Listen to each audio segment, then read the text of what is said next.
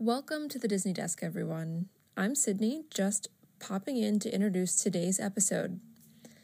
What you're about to hear was originally published as a special Patreon exclusive episode. I'm sure that some of you are curious as to what happens over at patreon.com/DisneyDesk, so here's a brief rundown. Our Disney Desk Friends tier is just $3 a month, where you'd get to vote every month on a topic you'd like to hear us cover on the show, and enjoy bonus clips every week from us, your Disney Desk hosts.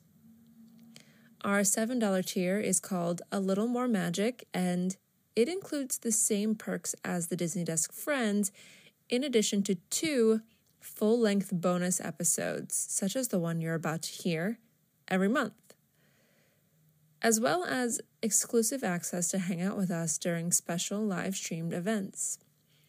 And finally, our most magical patrons pay $12 a month and receive all of the aforementioned perks, as well as a very special shout-out from Carter and Sydney at the end of every episode.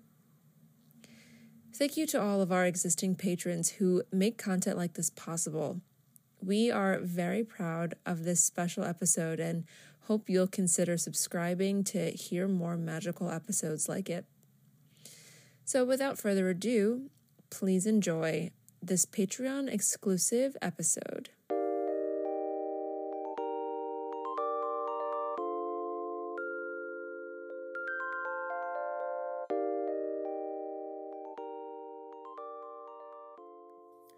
I have often dreamed of a place and time where a lot of people would be giving us their dime, where the fans would cheer when we do our bits, and they buy some of the stuff we advertise, and they see why we liked it. We'll be there someday. We can be monetized. We will find our way with hard work, and if we strategize, I know every show could be worth much more. I could go most anywhere to start a Patreon.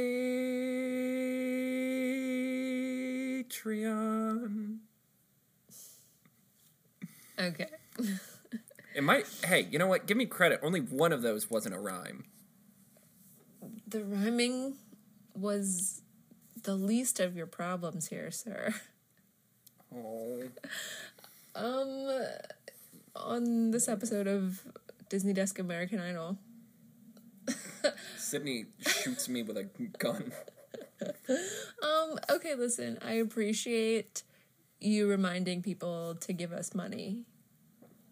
Even though the people listening to this episode have already given us their money. So maybe I don't appreciate that because this is falling on deaf ears. But, Buns. Should have done it on the Princess and the Frog one, shouldn't I have? Yeah. But you're right. It was a great message. Little pitchy, you know. It's this was ambitious. I'll say that. Of course I'm pitchy. I'm a choir voice. If you give me the notes and everyone's together, I can round out the sound. I can project. I boom. Yeah, I have power in my soul. If I had to listen to it, then you have to hear about it. I know. Okay. I should start rating these out of... Oh, God. That'll be a fun Patreon bit to do someday, ranking your favorite bits. Yeah. You have to go through every episode again and evaluate, like, what was the best and what was the worst. Right. I'm sure there are some favorites. Welcome to the Disney Desk, ladies and gentlemen. I am Carter. And I'm Sydney. And this is Patreon. This always feels like a party. Can we get you something? Can we get you water with some ice cubes? Yeah. A lemon, maybe? Yeah. I don't know why I was thinking about that today, but you know what the funniest bit in SpongeBob history is? What? The April Fool's episode. Some guy at the Krusty Krab is like, "Can I get a glass of water?" And SpongeBob's like, "Sure." And then he starts giggling, and the guy gets so angry because he's like, "What did you do to my drink?"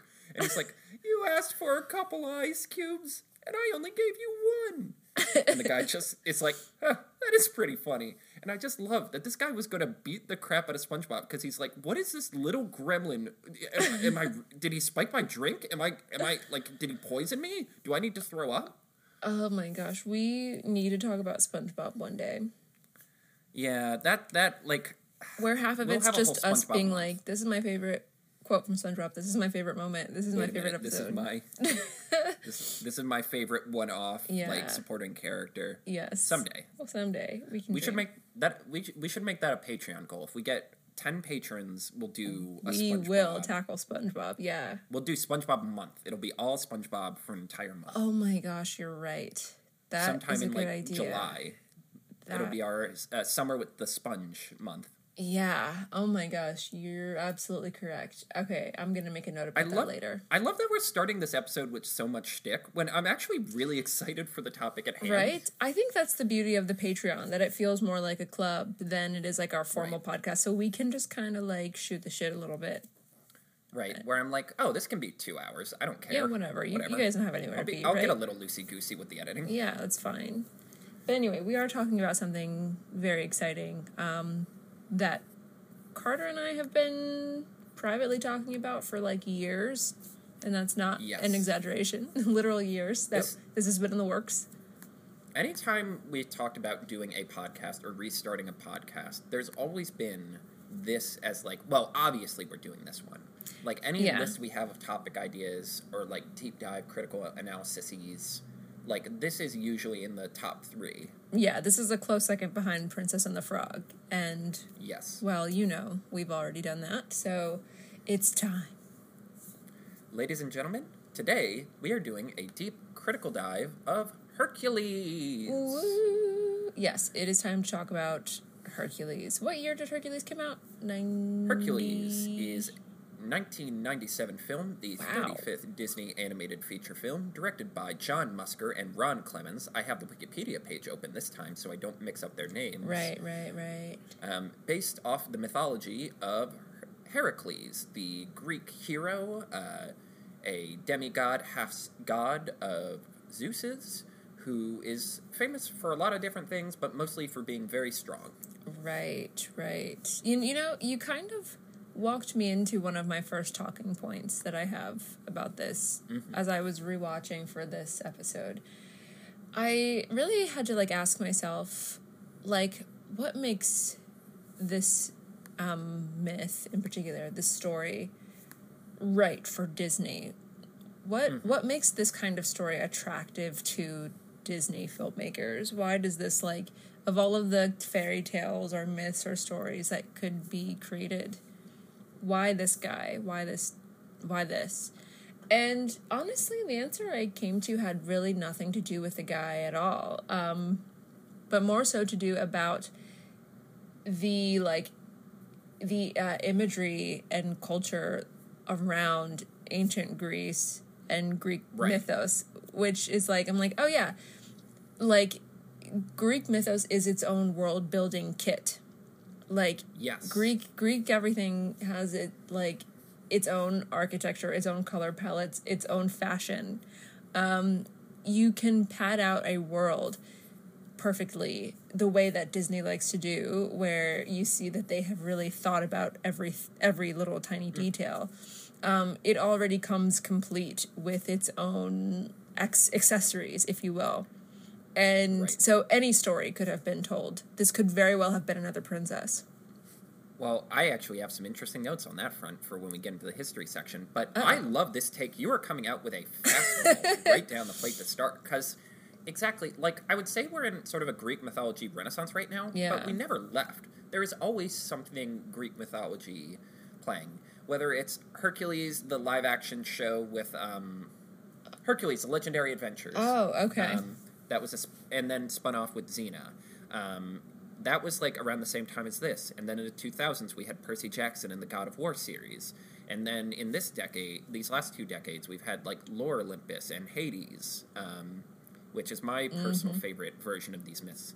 Yeah, it's interesting because we were talking about for the Disney 100 how all of like Disney's Disney Snow White, Disney Cinderella, they work so well with fairy tales because it's like, well, we have an incredible team of artists who can put their own spin on a story. This isn't Grimm's fairy tales anymore. This is Disney's version of a Grimm fairy tale. Mm-hmm. And yeah, you're right. Greek mythology is a universe. It is like thousands of years of like stories and characters and tragedies and comedies and triumphs and victories and heroic stories.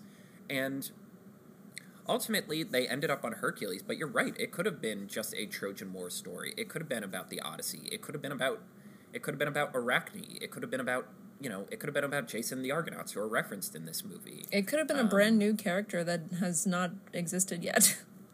Right.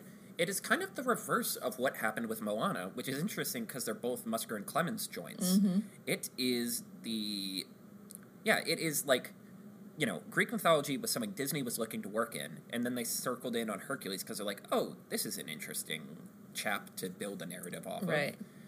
Whereas with, like, Polynesian mythology and Moana, they started with, oh, it'd be interesting to do something with this Maui guy. He seems to be, like, a cool adventuring dude.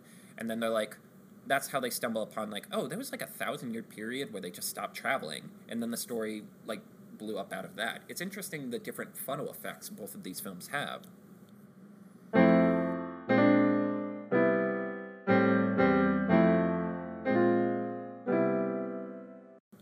Right. So I know you've done quite a bit of homework on the history. Would you like to segue us in? Yes. Hey everybody, it's Carter's History Corner. Ooh. I'll think of a C word for history, not that C word. Carter's History Corral.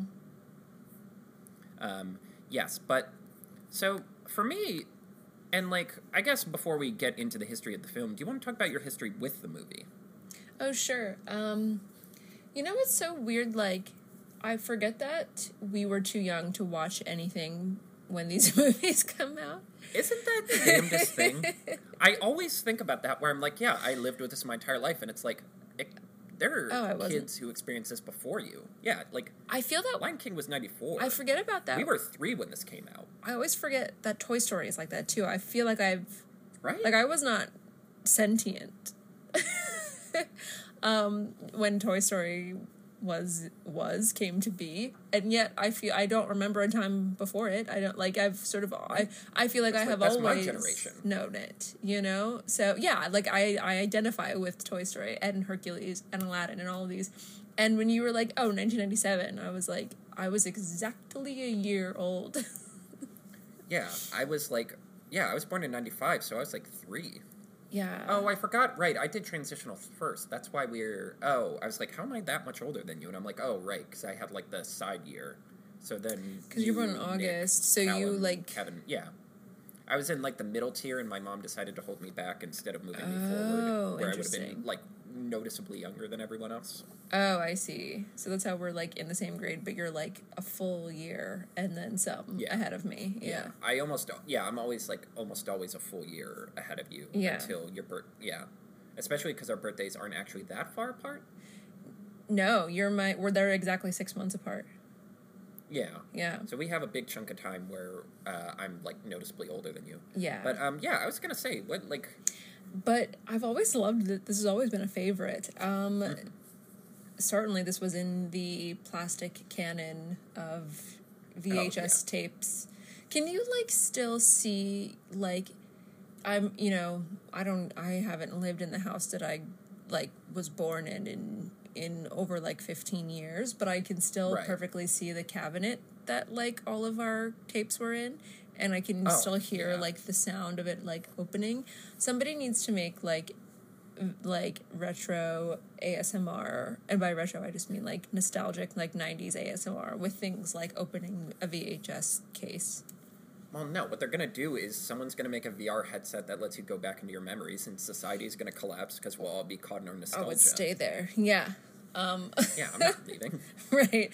My parents are still together in this reality. I'm not leaving. Jesus Christ, Barbie. I had to go there. I had to. I know. Anyway. Yes, but I have the same thing, because I literally can look over, because, like, I'm at home right now. I can look over and see where we'd had the big tubs with all those white plastic shells. Yeah. Right. And so, like, that's kind of a lot of my memories with this film. I've always loved the music in this. It's hard to say anything very intelligent about something that, like you said, has just been so synonymous with my identity and my childhood and my life that, like, it's different than how we talk about Turning Red or any of these other modern films where it's like, oh, I decided to go see it. It was like, no, this has just always been a staple in my life. I went to the cinema place and ate some popping corn and yes, enjoyed I sat a in picture. my yes. No, you're completely right. So, but this isn't anything like that. I would sit, like, lay on my stomach on the living room floor like this and watch it from a TV, and I, like, knew all the words. Not just all the words to the song, but, like, all the words to the movie, because I'd seen it that many times. Oh, that's interesting.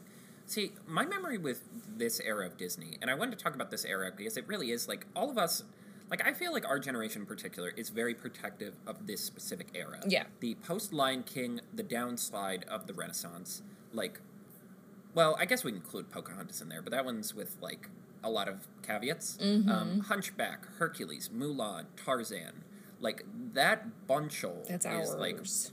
Yeah, it feels like I watched those more than any of the others because those were the most current. And also, like, I feel like our generation defends those, like, you know, they don't have the best luster. They're considered imperfect. Right. But, like, we defend them. And they're the kind of films I love talking about because I'm like, what the hell can I say about Beauty and the Beast that hasn't already been said 72 bajillion times? Like, I like talking about these films because there's stuff to discuss. There's ways to reappraise them. And it's funny, I don't have as many strong memories about any individual movie. I just remember specific moments. Because we very much were like, something was always on the TV kind of family. You know, usually my sister would take over, so it was a lot of Mary-Kate and Ashley. But, like, when it was Disney stuff, I remember almost every movie, I have, like, 5 or 6 very distinct images. And for me, it's the whole Zero to Hero montage. And it's, like, right leading up to the Hydra, like, all of that stuff. So when he's fighting the centaur, and, like, particularly, I really remember the bit where Pain and Panic realized they screwed up. Like, Hades has realized they screwed up, and they go, oh my gods! I just remember that graphic shot really, really clearly. Yeah. I remember feeling, like, when I got to be, like, slightly older, like, elementary age around her, like, feeling like Megara was the coolest girl I'd ever seen, but I was also a fan of, and I was too young to be probably engaging with the show, but Daria. Why did the 90s like understated moody girls? Because that's what guys thought feminism was? Oh, yeah, you're probably right. Like, feminism is not girl boss in the 90s. It was like, oh, I don't care about anything. I see through your veneer. Yeah. It's so funny you mentioned Daria, because I do want to talk about the Hercules animated show at some point during this talk, and that will come up. That'll be a little pin for the audience. Okay. We need to, speaking of, we should have, like, we need to have, like, a Mike Judge episode. I won't survive that episode. Yeah. I will talk so much I dehydrate and expire, and you will be held accountable.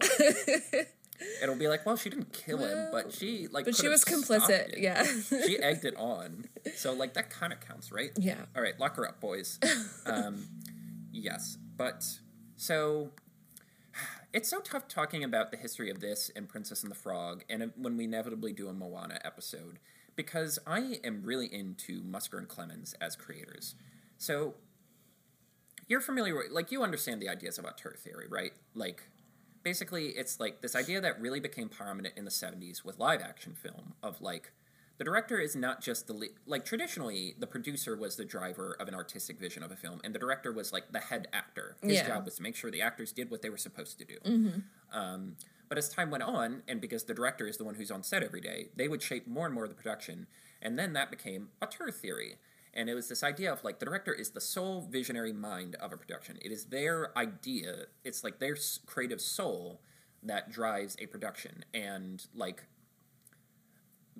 that's how we get, like, Spielberg's and Kubrick's and Scorsese's of, like, oh, we can chart this person's films and see their personality. We can see what their passions and ideas are.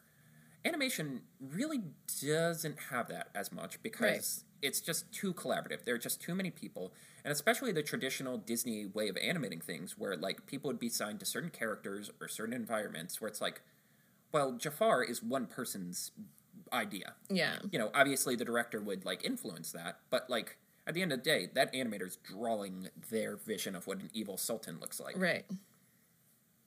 And Musker and Clemens are the rare, like, they're sort of like a rare creation for Disney because, like, they are a creative pair who basically stay together for their entire career.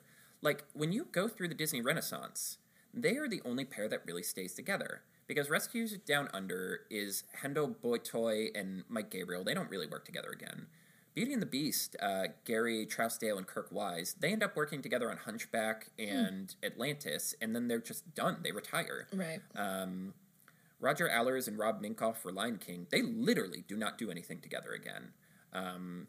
You go through Disney's history, and Musker and Clemens are really the only creative team that stays together, who last multiple decades together. You know, they do basically the core of the 90s films, and, you know, they do Treasure Planet, they do Princess and the Frog, and then they do Moana. They stay together for multiple decades. And what strikes me is, like, they are as close to auteurs as Disney can have, but they're also auteurs because the real auteur of the Disney Renaissance is Howard Ashman, Robert Menken. So, like, for me, this film became an interesting study because this is the first time Musker and Clemens really have to step out of Ashman's shadow. At this point, Howard Ashman was gone, and it's like, okay, what do we do in a world where we don't have Howard Ashman? So, to quickly go through the history, Musker and Clemens both served under Frank Thomas, who's one of, like, the OG Disney animators. Like, they are very much of that generation where it's like, oh, we're passing the torch, and immediately setting the house on fire. Right. Because there's that, like, Cal Arts class with, like, them, John Lasseter, Tim Burton, Brad Bird, who famously got fired from Disney because he was too much of a, like, asshole to everyone. And he's like, this sucks. We need to do better. And they're all like, what are you talking? Right. You're, like, 12. Get out of here. They work together on Fox and the Hound and work on Black Cauldron. This is, like, the Doomsday era, where, like, basically the animation department is constantly like, oh, are you going to survive? There's a very real reality where Black Cauldron was Treasure Planet, where it's like, shut it down, we're done, pull the plug, no more. Right. No mas, this sucks. Fortunately for them, Roy Miller, who was the CEO before Eisner, greenlit Clemens' idea to do Great Mouse Detective before he got canned and replaced by Eisner. Fun fact about Miller, he was an NFL wide receiver. What? And yes. Disney was run by a football guy who was also the son-in-law of Walt Disney. His notable contribution for Disney was greenlighting Great Mouse Detective, which probably saved the animation department. And his football moment was getting clotheslined by Dick the Night Train Lane and being unconscious on the field for multiple minutes. Oh, God. What team did he play for? The Rams. Oh, that's ironic. I was going to say when they were in Los Angeles. I forgot they went back to Los Angeles. Right. But I digress. So, basically, Eisner and Katzenberg really were preparing to just pull the plug, because Eisner's whole pitch was, we have so many animated films that we can just re-release in perpetuity. It could kind of keep the entire company solvent for who knows how long. When you combine that, you know, it'll help get people to the parks. It'll keep the merchandise in. Like, do we need to do animated movies? Right. And Katzenberg, and to underline how, like, bean country these two were, Katzenberg apparently said, and I quote, "Look, we have 175 people, and we are paying them every day to come into work. We are going to pay them whether or not they make a movie, so I guess we ought to have them make the movie." Literally, Great Mouse Detective survived because it would have been too expensive to just tell them all to go home. Right. They cut the budget in half. Musker Clemens team up with Madison, who we discussed last week, the Disney animator who was there till the very end, who recently passed away. It was like the early Pixar films. It was like, everyone's working on this. Whether or not our company exists in a month is dependent on us not fucking this up. So Right. everyone's in. Like, everyone's in every meeting all of the time. You're not seeing your families. You're just going to have to live with that. Right. And sort of all of this leads up to sort of the emotional core of Musker and Clemens. Katzenberg and Eisner, to kind of like boost morale, started doing this thing called a gong show, where they would invite everyone from the company to come into a little pitch room and pitch their ideas for movies. They were like, anyone, if you're a janitor and you got an idea for a picture, come in, we'll make you a star. Oh, God. And Clemens comes in and pitches two ideas. An adaptation of Hans Christian Andersen's The Little Mermaid sort of go back to the traditional, like, hey, let's do a princess movie. Maybe it could be a musical, question mark. And what he described as Treasure Planet in Space. And Katzenberg's like, no, that Treasure Planet idea seems a little complicated. Plus, it's kind of Star Trek-y. I don't know if we want that. And eventually he's like, Little Mermaid, give it a try. Musker, and this is the start of their creative pairing, because Musker's like, oh, I really like that Treasure Planet idea. So the entire time they're working on Little Mermaid, they're, like, tinkering away at this idea of, like, well, what would that actually look like? What would Treasure Planet in Space actually be? And at the same time, Disney brings in another creative pair, Menken and Ashman, who met in New York while working sort of in the independent theater scene, and they kind of blew up with Little Shop of Horrors, which was their first production together. It won a Grammy, it won the Drama Desk Award. One of the really all-time great, like, first pitch down the middle is a 100-mile-per-hour fastball. And Katzenberg brings Ashman in for various projects, and he's like, I'm bringing my creative partner. I love the email or the letter he sent, because it really does sum it up all really well, how Howard Ashman kind of became the heart of the company. Dear Howard, I am glad we had the chance to get together. This prospect that you and Disney will be able to co-conspire on some projects is exciting to us all. The combination of Howard Ashman's talent and the Walt Disney name is a home run waiting to happen. With best regards, Jeffrey Katzenberg. And that's kind of an understatement for how well it went. Right. He came in and basically helped shape Little Mermaid. Musker and Clemens are pretty candid about, like, he taught us basically how to do a musical, like how songs tell a story. Right. Apparently he came in day one and was like, what if we made The Crab Jamaican? And he already had, like, all these songs done based on reading the script. He's like, all right, there needs to be a song here. Let's just say it's called Party of the World. It might be, it doesn't have to be called that, but let's just say, do-do-do-do-do, and just had the song done. And Little Mermaid becomes the first animated film to break $100 million on its initial run. Wow. So Musker and Clemens are like, okay, so we might have just saved Disney Animation. Can we do Treasure Planet, please? And Katzenberg is like, I just don't think it's a winning idea. We have a couple other ideas for you. We have Swan Lake, which they never ended up doing. Yeah. We have King of the Jungle, which ended up becoming Lion King. And as all of this is happening, Howard Ashman realizes he has AIDS. And I'm not going to go too far into that, but I will say I watch a lot of the documentary of Howard Ashman's life, and it is a hell of a thing to know that he was making multiple magnum opuses as he was really in a dark, dark place. Yeah. They were describing him on the press tour as having a chest catheter in, so, like, they would have an interviewer come in, quickly, like, give him medicine, have him operate again. He was supposed to go on, like, all the rides, and he was, like, nauseous the entire time, but he did it because, right. We were still in the shadow of Reagan, and, you can't imagine how bad it would have looked if the new star of Disney has the gay virus. Right. And for basically the entire time he was at Disney, he really wanted to make Aladdin. He was in love with the story as a kid. He, like, put on a show of it as a kid, and he had been quietly working on it at the same time he was working on Little Mermaid. And it was briefly shelved because, Katzenberg was just like, hey, man, this Beauty and the Beast thing, we basically had to throw everything out. Can you fix this? And he pretty candidly was like, I am too sick. I cannot get to California right now. Yeah. They bring the entire production to his home in New York, and the part that really gets me, that I almost can't describe without getting worked up, is they do a test screening of Beauty and the Beast. Like, it's still rough animation. Like, some of it isn't even colored in. And it just kills. It blows up. Everyone loves it. And they go to see him at the hospital and pretty immediately realize, like, oh, this is, like, the last time we will ever get to speak to him. And someone goes, Beauty and the Beast, can you believe it? And he just goes, I did. It becomes the first animated film to get nominated for Best Picture. And that is sort of Howard Ashman's greatest success. Wow. So, with Aladdin being kind of one of the last things he worked on, they're like, yeah, would you guys like to do Aladdin? And I have to imagine, Musker and Clemens, one, as, like, a respect to Howard Ashman, and also because, like, it let them play in a lot of the space they liked. And this is where I think they kind of come together, all four of them come together really well, because, like, Mencken talks about, like, we were so off-put by how, like, white bread in middle America they are. Just these two guys in Hawaiian t-shirts with, like, beards and small glasses. Like, they all leaned into this idea of, like, Aladdin being sort of this campy musical with a little, like, gaudy Vegas stuff and showmanship. And Aladdin becomes for the longest time, the most successful animated film of all time. It was the highest-grossing film of 1992, which at the time, it was unprecedented for animated films to do that. And it's the first to break $500 million. So finally, they're like, okay, can we please, sir, we have done so much for this company. We really, really, really want to do Treasure Planet. And Roy Disney finally intervenes and says, all right, enough is enough. You have jerked these guys around for, like, almost a decade now. Like, they have, they deserve to make their movie.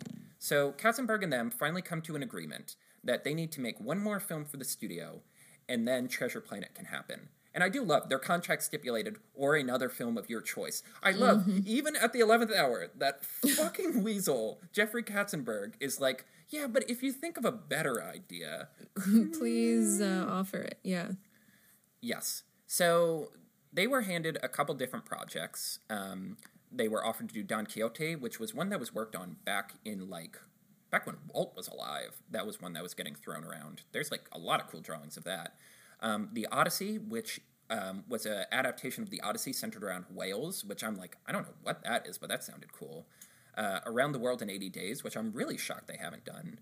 And ultimately, after rejecting those, they discover an old Hercules pitch by Joe Hadar. The idea was, the plot was, the Trojan War is going on, and both sides are courting the mighty Hercules to join their side and win the battle. And as he marches off, like, oh, this will prove I'm a hero, he gains humility and learns the error of his ways and learns how to be a true hero. Mm-hmm. And that is how the story of Hercules came to be.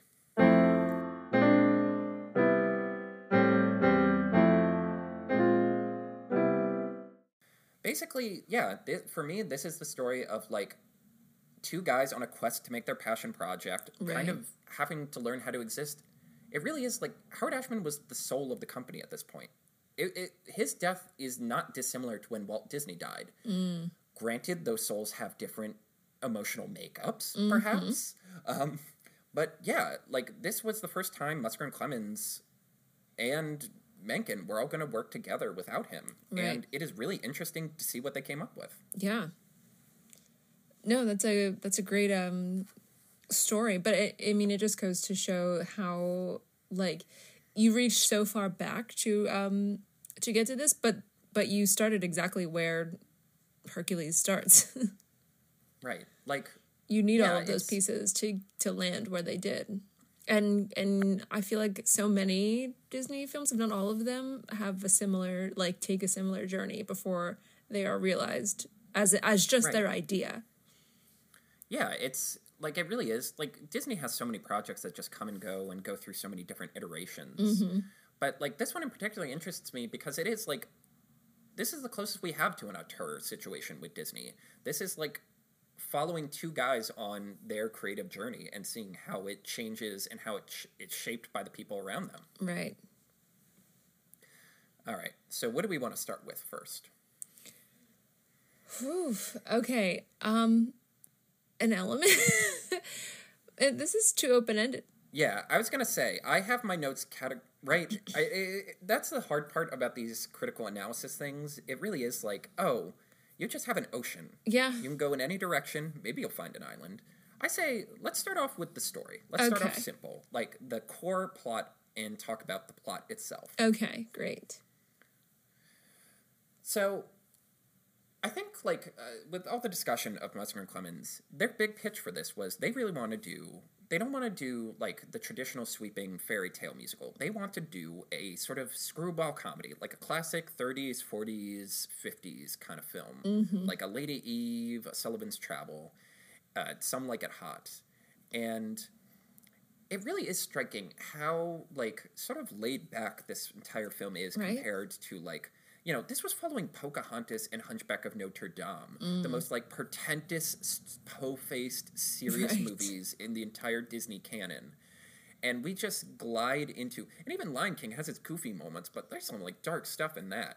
Right. And Hercules is, like, so delightful in terms of, like, we start very pretentious. Like, we have Charlton Heston, like, the embodiment of classic Hollywood, narrating, like... What is the makeup of a hero? Right. And then immediately he gets undercut by a bunch of vases. By the muses, yeah. And, you know, I was going to talk about this maybe sometime later in our discussion, but what has always been a huge appeal to me for this film is marrying a Greek mythic epic to gospel music and having that be the vehicle for the story being told by like a third-party narrator. Right. It's devious. It's yes, like kind of that's ingenious, the word. really. It really is to have we just got done talking about Moon Girl and having sort of like a comic book outsider narrating. But to have that narration assisted with like vase art. Mm-hmm. That is sort of, it's almost like, have you ever seen Prince of Egypt? Yes. Yeah, I don't know why it reminded there, because there was like sort of like a hieroglyphic sequence in that. But I have always thought that was a hilarious joke, even that for the whole story to be propelled by this gospel truth and metaphor. But then why not have them just be gospel singers? And the soundtrack is gospel. Have a nice day. Right. I mean, yeah, like I was saying before, this one follows in the footsteps of Aladdin of being like, it's not a culture. It's like a sort of glitzy, glamorized version of a culture. Right. And whereas Aladdin is like, let's do a Vegas, like a showstopper. Yes. Yeah, someone was like, oh, God, we're playing with gods? Well, what if we just do gospel? Yeah. And then the whole thing what if we just make it clicks kind of off religious? that. Yeah. Like, it's literally like, oh, once you put that gear in, every other part of the machine just starts turning. Right. Which I think is what gives Hercules probably one of the best soundtracks of the canon for that reason. Because it couldn't be more random. Like, somehow the like Vegas glitz and glam almost matches a sort of like quasi-Arabian theme. Yeah. And yet to pair like gospel music, which is like a relatively modern invention, and R&B with ancient Greece, that like what like weird juxtaposition. There's something very like ambitious about that. Right. It does feel ambitious. Well, it reminds me of Hades Town, where it's like, how do we make this old story sing again? Like, this has been told 10,000 times. How do we make it sing? And it's like, well, if you want to make it sing, you have to like kind of, you have to take a risk. You have to try something bold. Right. And to just give it this like laid back groove. Right. One, it just gets you into the mood. Like, I think, like, people complain about this movie having a tone problem at times, but I'd argue, like, the opening does such a good job of covering so much ground. Because we were talking about how, like, Greek mythology is a universe, but it's like, oh, there's a challenge with that, because it's like, you have to explain a lot of rules really, really, really, really, really fast. So I appreciate that, like, we cover, like, him, to getting to, like, him, like, the end of Gospel Truth, that's probably like 10, 15 minutes max, right? It's not that if long. Even, yeah. For the muses to be like, hey, we're going to be your host tonight. Here's everything. Yes. Here's what we do. And here's what you need to know. And it's also, like, the idea of muses I really like. Because, one, like, again, they are, like, muses in Greek mythology are, like, arbiters of art. They are, like, divine inspiration. Mm-hmm. So, of course, they would be the ones who know this whole story. Mm-hmm. Like, they would be able to articulate the story better than everyone, because they just observe the whole world and inspire the people who need to be inspired. Right. I also love how devious it is that, like, they interact with the modern, like, the world, but never are directly seen by any of the other characters. That's interesting, yeah. Like, during I Won't Say I'm in Love is where it becomes the most clear, because they're, like, turning into different pieces of art. Right. And then, like, changing back before Megara can see them. Right. And I think that's such a devious play on the concept of muses, because the idea of a muse, like, modern understanding of muses is like, oh, she's my inspiration to strum a guitar, or, when in reality it's like, oh, well, they're never seen. They just sneak up and hit you with an idea and then run away. Yeah, I would argue I think that's so clever. Like, I would argue that the only reason Hercules gains any popularity is because the muses decide to have a montage about it. Right. Right? Yeah. They're like, oh, we are getting people excited about this. We're telling we're creating these faces. Yeah. Exactly. And it works both, in that, like, textual way of, like, oh, they're spreading the story of Hercules. Yeah. Don't you mean Huncules? And Yeah. it works on our level of being like, yeah, this guy rules. Look at this Right. cool shit. He's fighting a lion? Yeah. Why is there a giant pig? Oh, he's got merch. Sign me up. He's got air hercs. Nice. Yeah. There's herc juice. Yeah. Oh my. Has anyone, because, like, I've seen a couple trailers for that movie that's called Air. It's about, like, Nike I've seen that. like, betting the farm on Michael Jordan as their, like, sponsor. Has anyone done a parody of that trailer, but instead of saying Michael Jordan, it's like, who's the shoe for? Hercules. Hercules. Someone needs to. But, like, I've heard the story of how Nike gave him more money than they've given anybody. And I didn't think the story was long enough to make a movie out of. Right? I'm like, yeah, he gave him money. I don't know. And then he turned out to be amazing. So then they made all that money back and then some. So. Yes. But yeah, like I was saying, I feel like right away you're understanding, like, well, you know what I also like about that opening is I really like that, again, it sets up the idea that this is like a classic Hollywood film. Because classic Hollywood, like, I like that it sets up this classic Hollywood film splashed with R&B and gospel and sort of modernized. Because, like, the, like, sort of modern-day intro is always a thing with classic films. Like, even with Disney, like, the 40s films all opened with, like, a storybook. Right. Or, like, here's a good example. Like, there's a Sweeney Todd movie from, like, the 40s or 50s that, you know, basically anytime you have anything fantastical or supernatural or weird in a, like, 40s or 50s movie, you would have this, like, framing device of the modern day. And there was a Sweeney Todd movie, and this is based off The Penny Dreadful. It's not, like, the musical wouldn't exist for another, like, 30 years. And then the movie ends where we just cut to a modern-day barber telling his, like, customer this story, and then the guy runs out with shaving cream all over his face. And I'm like, that's so goofy that you felt like you needed to frame that. Right. And I like that they're basically doing that where we're going through this museum, and then the muses are like, no, we don't need to do this. Right. But I also love, like, you know, I guess we're sort of just beginning by talking about the music, and we might as well. They somehow cast a perfect balance between sort of, like, traditional musical ballads and this gospel element. They, like, kind of compartmentalize them perfectly, where, like, we understand that, like, not every character, like, this gospel is sort of reserved for these muses, and they're, like, the perfect kind of, like, cherry on top to this, us going the more traditional route with these, like, Broadway ballads. Yeah, it's interesting because, like, I also think this film is a lot about Disney trying new things. Like, pretty clearly, Pocahontas proved the formula is not working anymore. People are not clicking with this like they used to. Right. This was, so Menken wrote the music, and David Zippel wrote the lyrics, who you might know, he's the guy who wrote Star Spangled Man, the Captain America song. Oh, wow, that's interesting. Yes, and I would argue this is one of the stronger pairings Menken has had post-Ashman, where it's like, it seems like they were really in sync, and they really both understood the assignment.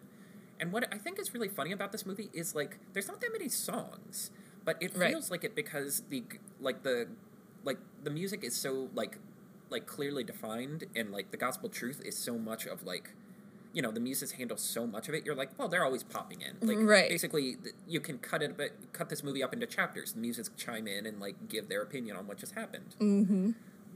There are simultaneously muses in a Greek chorus, and I would argue that, like, talking about this being one of the strongest soundtracks in Disneydom, I would argue it's one of the most consistent. Like, there's no weak song. Like, the weakest song is, like, the Phil training montage.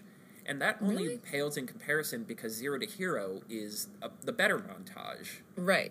Yeah, even, because, like, even to say that Phil's One Last Hope is the weakest, like, it's still kind of it's great. Yeah, it's fun because it's, like, it gets back to that, like, classic Broadway thing of, like, the comedy song with the performer who's not the best singer. Yeah, if anyone hears, like, the sort of legacy casting, it's partly him.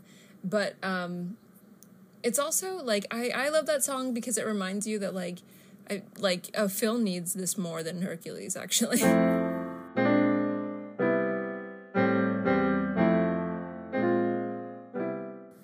That is something I wanted to talk about with, like, story and characters a lot. Like, it's really interesting, like, that Phil kind of has more of the arc than Hercules. Yeah. Like, One of the reasons why Musker and Clemens locked in on Hercules as like, oh, this is the guy we want to do a story on, is because they were both like big comic book people, and they're like, Hercules is basically a superhero, Right. And there is so much of like the original Christopher Reeve Superman film in this movie in terms of like, that movie is all about like Superman coming in from like basically off the page from the 40s, coming into like a jaded like 70s 80s like dystopian like Manhattan hellscape, Exactly. Metropolis, A Gotham, and like everyone being like this guy, is this guy for fucking real? Yeah, like exactly. Who does this guy think he is, running around in tights and saving people, Right. saving cats from trees, and then like everyone slowly appreciating like, no, this guy's for real, and like if he can do it, then I can do it. Right. Like that's literally who Meg is like. Such a Lois Laney character in that respect, in terms of being like, oh, is Wonder Boy for real? And then finally realizing like, oh yeah, he's actually like really sweet and charming, and he really does want to help people. Yeah. And that changes her. And Phil kind of realizing like, oh, how he's going about this whole heroing thing is wrong. Yeah, that is so interesting, because there's something that really stood out to me this last time that I was watching, specifically the One Last Hope song. Like, the joke of that is that this, like, this damsel doll is, like, gradually getting more and more mutilated. And I'm like, yeah, I can see why Meg is super salty about participating in this farce, where it's not really about the damsel at all, and she would just be a prop. According to Phil's logic of what a hero is, the girl, like, is truly just a toy in this. Exactly. Like, this film has so much in common with Princess and the Frog, where I'm like, the themes and character arcs for all the characters are, like, they're there. They're just not as clear as the traditional Disney animated ones. Like, there's no bit where, Aladdin is like, if Jasmine saw who I really was, she'd laugh at me. Yeah. And Genie literally yelling, tell the truth. Like, it's a little more obfuscated than that, but it's there in the text. Mm-hmm. Again, it's like the moment where Megra is like, help, there's some children in the ravine, a rock fell on them. And Hercules is like, yes, that's exactly what Phil was telling me to look for. And she's like, oh, wow, you're really shaken up about this, huh? Right, yeah. Like, yeah. You know what random thing I realized for the first time ever watching this recently was this movie has so many characters in it. Right. That is what a big is note that? I had. As I'm watching this, I'm like, I had. There's a lot of people in this movie. Right. And not both in terms of characters who talk. Like, instead of having one, like, we have, like, our wacky horse side. We don't just have one wacky, like, villager. We have, like, a little Greek chorus of, like, wackos, Theban citizens who are all like, fuck, who is this guy? Right. And, like, oh, he's another chariot chaser. It dawned on me that there were a lot of characters, because I've totally forgot about the sequence of the 3 witches. The Fates. Yes. And I was like, oh my gosh, there's a lot of characters who, like, play a part in the story.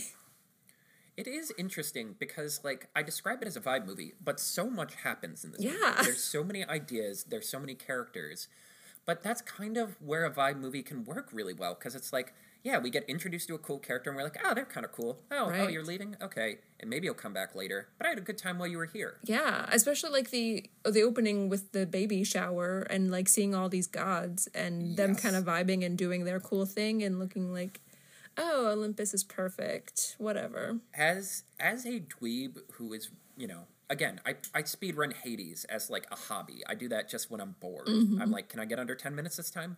I love all of the little details with all the Greek gods. Yeah. One, all of their designs are fun and creative. They are. I like that all of them are, like, monochromatic. They're all just a different color. Yes. We can talk more about I do want to talk more about the, like, animation and what went into that in a minute.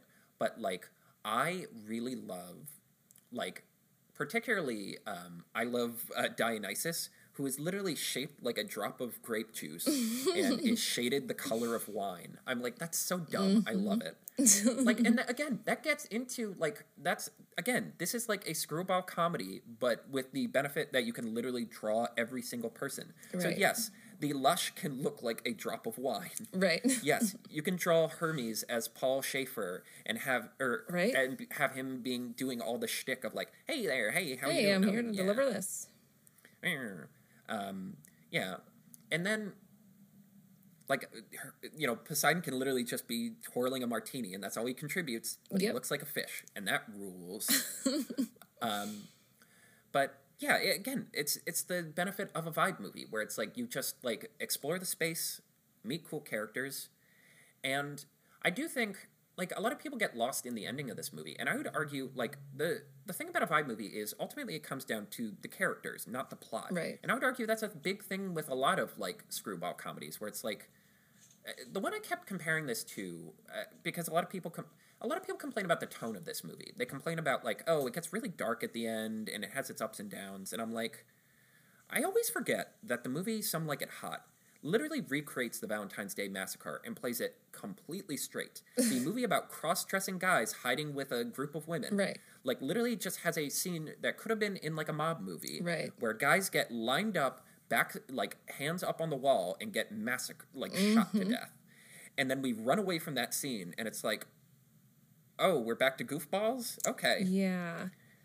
And, like, I compare it to this because I'm like, at no point do we think Hades' plot's going to work. At no point are we worried about, like, it doesn't matter. It's a structure that lets us have all these characters. Right, and I love that from the beginning, the fates, like, just tell you the end. They're like, this is not going to work, man. Bye. Exactly. That's the whole point of, like, prophecy and fate. It's like, no, you can't avoid it. That's the point. Yeah. Even if there wasn't a fate, we know what's going to happen because you're all so predictable. Right. And yeah, like, the whole...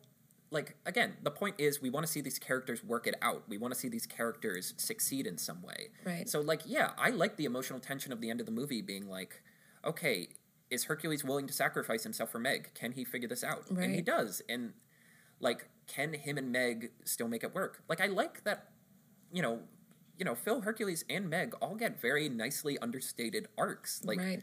Hercules is like, oh, yeah, I want to live on Earth. I wanted to be a god, but I'm happy on Earth with this person. Right.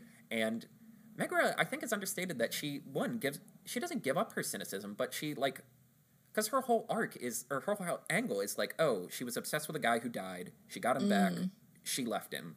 Right. Or he left her. And being like, okay, I can let this person go and I can be okay. Right. And even Phil, like, learning to appreciate, like, oh, yeah, maybe I've been going about this all wrong. Right. Like, I like to think that there's a reason Zeus recommended him. Right. And yeah, that's why, like, Hercules buys into his shtick completely uncritically. Right. Because he's like, oh, well, Zeus must have known what he's talking about. Yeah.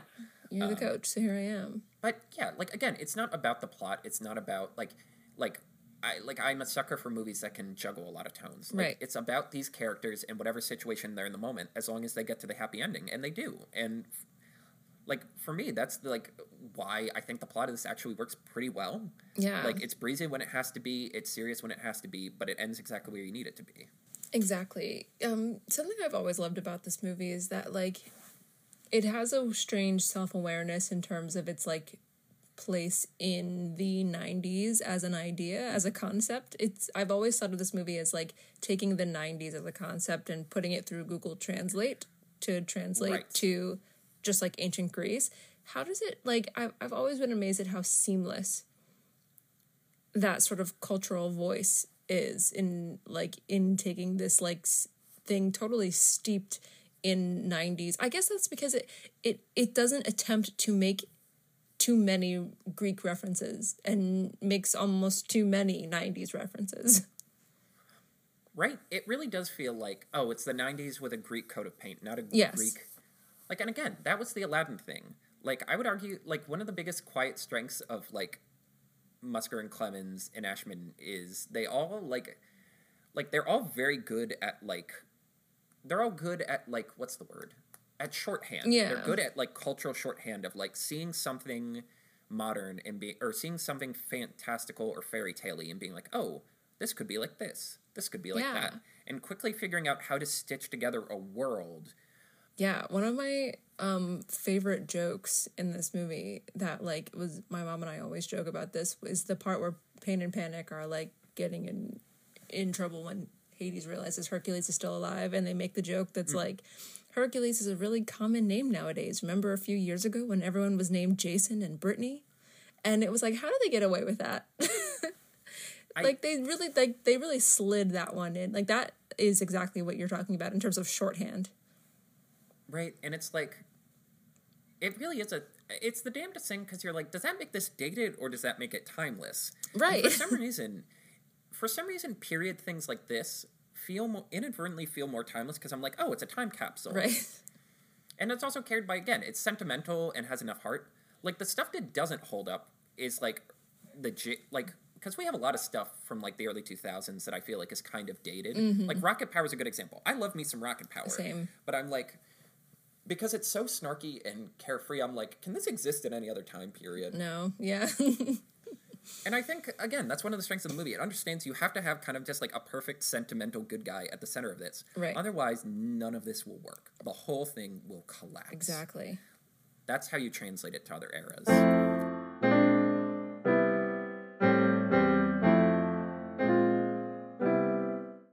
You know, I was, while watching this again, I was remembering, as I was kind of looking at the animation, certain sequences that I remember as a kid felt really, like, real and high stakes to me because of just how well they are animated.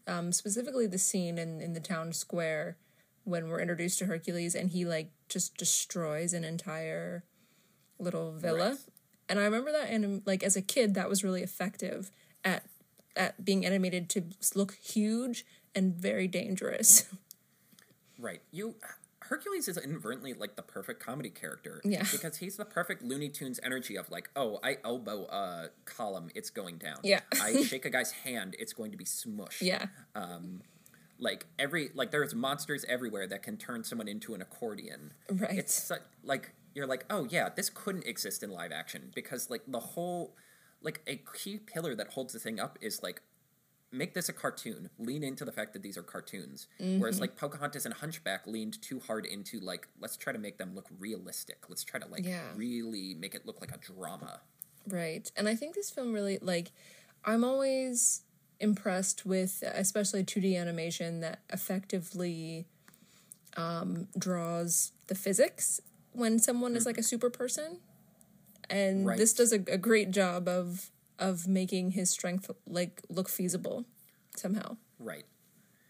Yes. Yeah.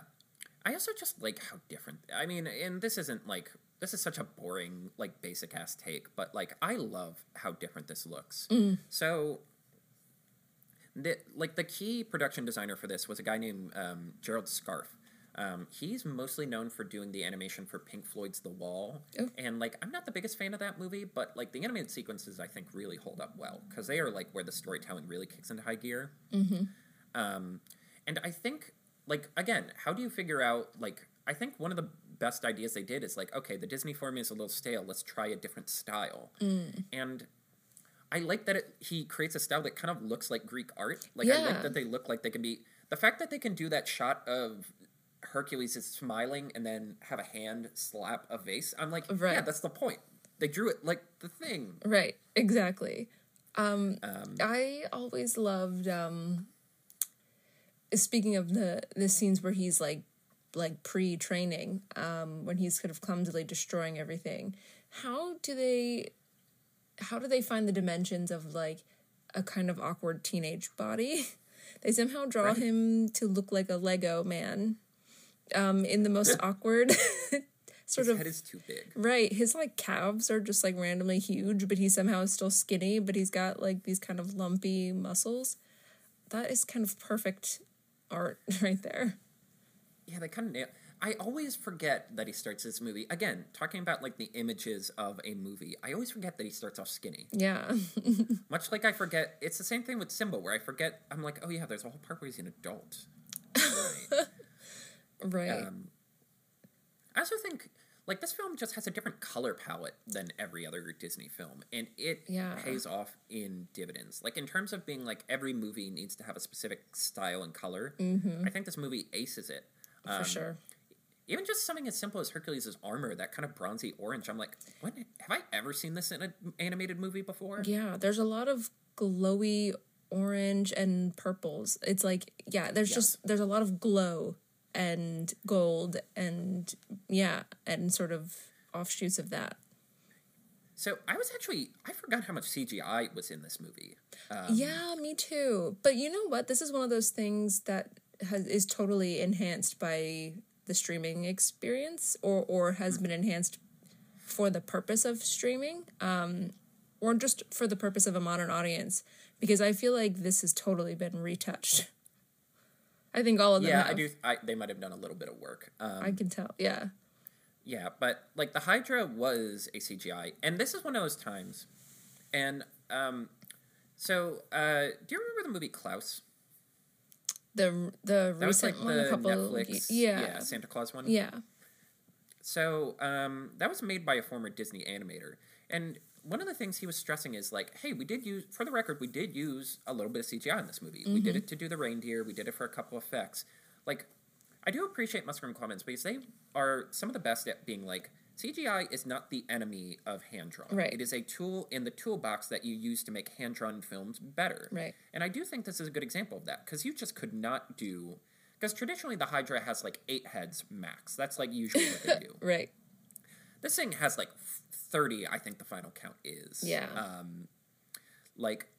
And that looks cool. That makes it unique compared to other mythology things, where you're like, oh, this thing is, like, this thing is a monster. Yeah. This is everywhere. This is like, oh, how is he going to get out of this one? Right. And it ends up like, I don't know, it makes what's kind of like the one roller coastery section of this movie, like, really, really tense. Right. Where you're like, oh, I literally don't know how he's going to get out of this one. And another example is, like, all the cloud stuff on Olympus was digital. Like, they described it as cloud morphing, where it's like, oh, the clouds can make shapes and stuff. I see. It is maybe my favorite depiction of Olympus ever. Really? In terms of, like, oh, yeah, everything's literally a cloud because they're above everyone. That's fun. That's clever. Yeah. It's the most common, like, golden hue that I've ever seen. Mm-hmm.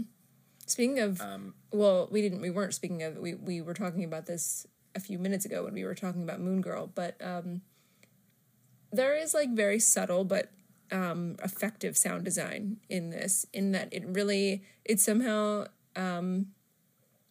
executes, like, silence and quiet really well. Mm-hmm. And all the Olympus scenes have, like, a sort of, like, snowy, that, like, snow quiet where... Oh, yeah. Where it's, like, super... Where, like, there is no reverb on anything.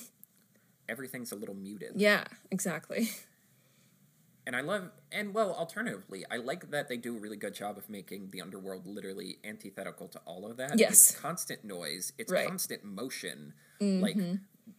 Like the fact... Oh, God, I can't imagine how long it took to make that River of Souls, where it's like, oh, the river is people. The river is made out of water. translucent people. Yeah, it's souls, yeah. Yeah, I'm also just a sucker for, like, I love the line work. Like, I love how thick all of the lines on everyone is. Again, right. Apparently this was, like, the largest crew any Disney animated film had. They had to, like, ship a bunch of it out to Disney Animation France. And it shows, because this is the most... This feels like, I love that, like, we were talking about the plot being sort of like a cool, laid-back vibe, but this movie is kind of epic in scope. Yeah. Like, the amount of monsters, the scope of everything. Like, when he dives into the Well of Souls, and it's just this huge, like, cavernous fall. Like, every single Pegasus scene where they, like, take off, I'm like, wow, this is actually, like, there's actual speed and, like, energy. Like, it feels like this thing just exploded off the ground. Right. We have to talk about the design of Hades. Oh, yes. Because that is a cool device to make someone a lighter. Yes. Well, again, that is, like, taking, like, 40s and 50s performances and being like, oh, what if we could actually make him explode? Right. It is, man, what a distinct, especially because we're in an era where Hades is always so boring. Like, he's always the villain. He's always, like, right. Like, I compare this to the Wonder Woman design, where he's just a bunch of CGI toots. Right. Where I'm like, this isn't anything. I'm like, to have him, like, be so, like, hunchy and, like... Yeah.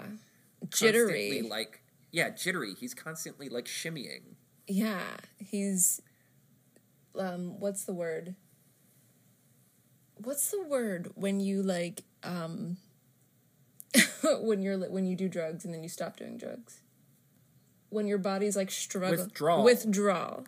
Okay, so there's R's in there. Yeah, he's in a constant state of, like, some kind of, like, caffeine withdrawal or something. Yeah, it's also, like, it's perfect for, like, the metaphor of... He looks exhausted. Greek hero sports star. He is the skeeziest agent. He Right. hasn't had his daily speed and his caffeine pills. Right. He's, like, tired. He doesn't have time for this. He's constantly moving to create the illusion that he's got a plan. Right. And it's like, I love how that is such the antithesis of the gods who are just permanently on vacation, and this guy has a full-time job and then some. Right. Like, I do love, even Hermes, whose job is to message, like, when he flies around, it doesn't seem very, like... Laborsome. Like, it doesn't feel like... Yeah, it doesn't feel labor-intensive. He's just kind of gliding around. Like, it seems like his shoes are just telling him where to go, and he's like, all right, I'll lay back. Like, I'll put my hands behind my head. I'll have a Mai Tai. Yeah, like, even when, like, the Titans invade, Zeus and Hera are just sitting there having, like, a cup of something and, like, laughing. Right. And I love the scene when he, like, rolls up on their baby shower and is salty as hell. But I also love that Zeus is like, oh, good, you're here. Like, there's truly no ill will from his end. Right. Like, I do like that they kind of lean into, like, I don't know. They obviously changed a lot of the Greek mythology. Right. Because, like, it's too much to also ask the audience to accept that our main character is a bastard whose stepmother is angry and vindictive. Right. Like, because in the mythology, Hera sends the snakes to kill him. And also, in the mythology, like, Hera is a bitch. Yes. As the kids French say. A cringe bitch. Yes. It sounds more poetic when you say it in French. Right. But yeah, like, in mythology, Megra dies because Hera tricks Hercules into having, like, a god-induced panic. Right. And that's why he has to do the 12 labors to, like, restore his honor. Right. But I digress. Yeah, like, they're like, okay, we have to sand all of that off. But I still love that, like, I don't know, so many versions of the mythology has, like, Zeus kind of being a bit ditzy or a bit, like, clueless. Yeah. And I like that they lean into that there. But it's they kind of himbo. Like, yeah, he's the perfect himbo. And I love just how much bigger he is. Like, I love... Like, it's the most classic, basic Zeus design, but it's perfect because all the other designs are so, like, wackadoo and out there. Right. Like, even, like, Ares being designed as, like, this old, like, grumbly old... Like, he looks like, grumpy. Oh, and right, I'm like, yeah. I would have never thought of that. Or, like... Like, he's the only one that feels like God in the monotheistic sense. Yeah, which they is lean what he into is. that idea. Yeah. Yeah, because that was like...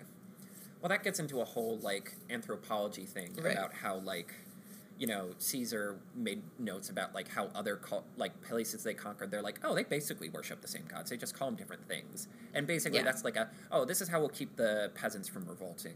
And that's how he got stabbed. Yes. Dun, dun, dun, I just saw a tweet today. There. That's the kind of energy this needs. That's the Hercules energy. Yeah. The most, like... the most face plant, or like the most head to palm or palm to head joke, but told with such sincerity and timed so perfectly, you just go like, yeah, exactly. Yes. Fun fact: there's actually a temple to Zeus in Libya. Really? Yeah, I learned that a while back, and I didn't know when. I was like, oh, I'll crowbar this in somewhere. Yeah, that's relevant. Because that's the whole, like, people get huffy about, like, when they race bend the Greek gods, and I'm like, they were a Mediterranean empire made up of multiple different warring kingdoms who all fought each other on the sea. You don't think they could figure out how to get from one side of the sea to the other? Right, exactly. Like, Africa's right there. Right. Homer's, like, Homer's sequel to the Odyssey was about an Ethiopian king getting pulled into all this god nonsense. Like, they knew black people existed. Right, exactly. They had a frame of reference. But I digress. Yes, but also, like, I also love the design of the Titans, and, like, as someone who's a nerd about this stuff, I'm kind of like, well, those aren't the Titans, those are just a bunch of monsters. These are Pokemon, essentially.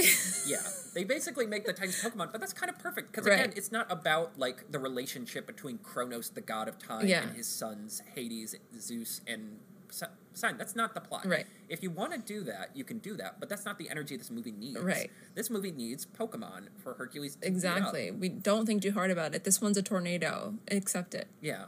I love that. He's a tornado. I love that one because I think that's, I'm trying to remember, because you fight them in Kingdom Hearts. I think that's the only one you don't fight. If you fight it in the last game. But you would always go to the Olympian Coliseum to train, and you would always fight Big Rock Guy and Ice Guy. Right. Those were the two they would always do, and they would never do Tornado Guy. Because honestly, how do you defeat a tornado guy? Don't think about it too hard. We're gonna skip over that. Yeah, well, you use him to suck up the other ones and shoot them into space. That's true. Yeah.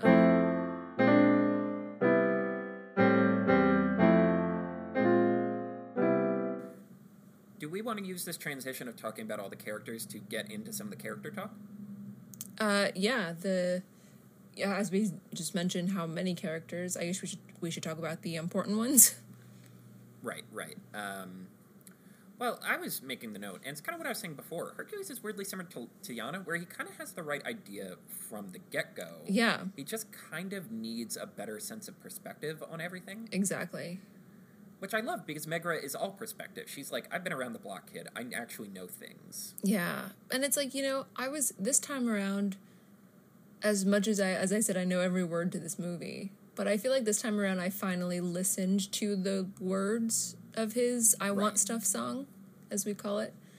And I'm like, it almost gave me sort of like a brand new perspective on this character of like, okay, so somewhere within him, he feels like a fish out of water. And it is somehow deeper than just like the other kids don't want to invite him to their reindeer games. Yeah. Well, it's interesting because it's like, he has that Rudolph energy of like, all the kids think he's a freak and don't want to play with him. And in his head, he's like, oh, well, I have to light the way on Christmas to save everything. It's like, no, you kind of just need to be yourself. Right. Like, is it a plot hole, or that, he sings this song about belonging somewhere else without, he sings a song before his parents reveal that he actually did come from somewhere else. I think it's one of those things where, like, deep down you're like, well, there's got to be a place for someone like me. Yeah, and maybe that's it. The answer is there is. You just have to not change yourself so much. You don't have to, like, chase approval. You have to find people who like you as who you are.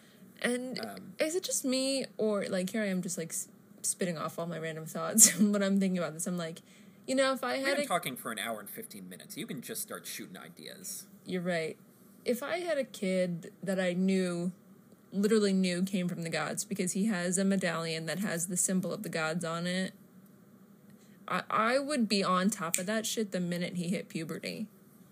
So for them to have been sat on this and let him get to like 6 feet tall without mentioning this, like, I feel like we could have solved a lot of issues up front if we were like, look, you can't play football or whatever the Grecian equivalent is because, and we're gonna work on this.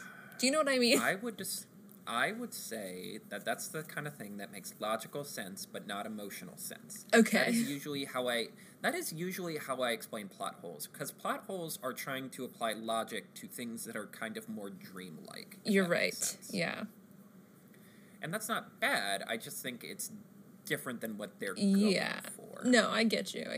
Yeah. We can't tell the story at all if his parents had just been like, yeah, you're stronger than your friends and you need to be a little more careful. He would have never gone on this journey if he had calmed down earlier.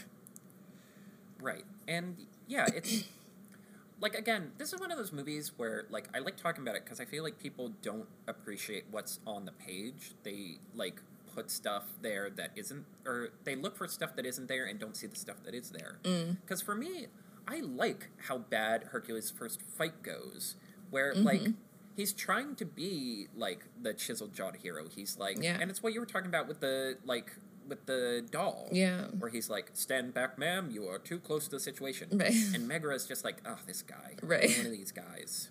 And then when they go on a date, he's just kind of the awkward dweebus that he actually is. Right. And Megra is like, oh, I actually like this guy. person. Yeah. And, like, I appreciate that, again, like, the whole subtext is, like, Phil's heroes failed for a reason. True, yeah. And this is kind of a part of why. Yeah, it seems like all of Phil's failures was that, like, he failed to read the fine print when signing all of them on. Like, surely Achilles knew. Well, yeah, that one's definitely fine print. But I just mean in the sense of, like, okay, he's creating this perpetual cycle of failure because each one of his heroes gets a little bit closer to being, like, a celebrity. Yeah. So Hercules sees this, and he's like, oh, I just have to be the best version of this. And it's like, no, you don't have to be anything like this. You have to be... That's not the point of all of this. Right. I don't know. It's like, oh, that's why you need Clark Kent. Because otherwise, Superman's just, like, a nothing... You know, he's just, like, raw power. A strong nothing, yeah. Yeah. I was also going to say, like, people compare this to, like, people, like, lean into the idea that he's also supposed to be Rocky, and if anything, I would argue he's more like Creed. That's interesting. I think the only reason people compare it to Rocky is because of its, like, nostalgia essence. And because of characters like Phil. Yeah, because there's literally a boxing sequence. Right, because Phil is boxing coach, so people use the shorthand of, so like Rocky, and it's like, well, he's not Rocky. No. And they've never said he was. He's just got an accent. Yeah. Again, Adonis Creed makes more sense because it's like, oh, you're the golden child of, like, the great hero. Exactly. Or the great god. You have to figure out what that means in your context. Right. No, you're absolutely right. Well, we might as well talk about Megara. Yeah. Great. Awesome. Yeah, no notes. Well, I was just going to say, this is one of the fun little history tidbits because Susan Egan basically auditioned for every single Disney princess of this era. Really? And she ended up being Belle on Broadway. Yes. Susan Egan, who some of our viewers might know more recently as Rose Quartz from Steven Universe, was kind of her biggest gig most recently. I didn't know that. Yes. Yeah, that cast is quietly stacked if you actually skim through who's in it. Wow. I didn't know that at all. Yeah, Nicki Minaj is in it for one episode, and then they couldn't afford her for any other episodes, and they lampshade that, but I digress. Yes, but anyway, so she's like, can I please be Meg? And they're like, no, you're Belle, you're dainty, you're sweet. Yeah. Meg's hard edge, she's sassy. Yeah. And she finally got them to do a blind audition, and they're like, yep, you got it. Wow. And I'm like, what a world where Belle can also be Megra. Yeah, those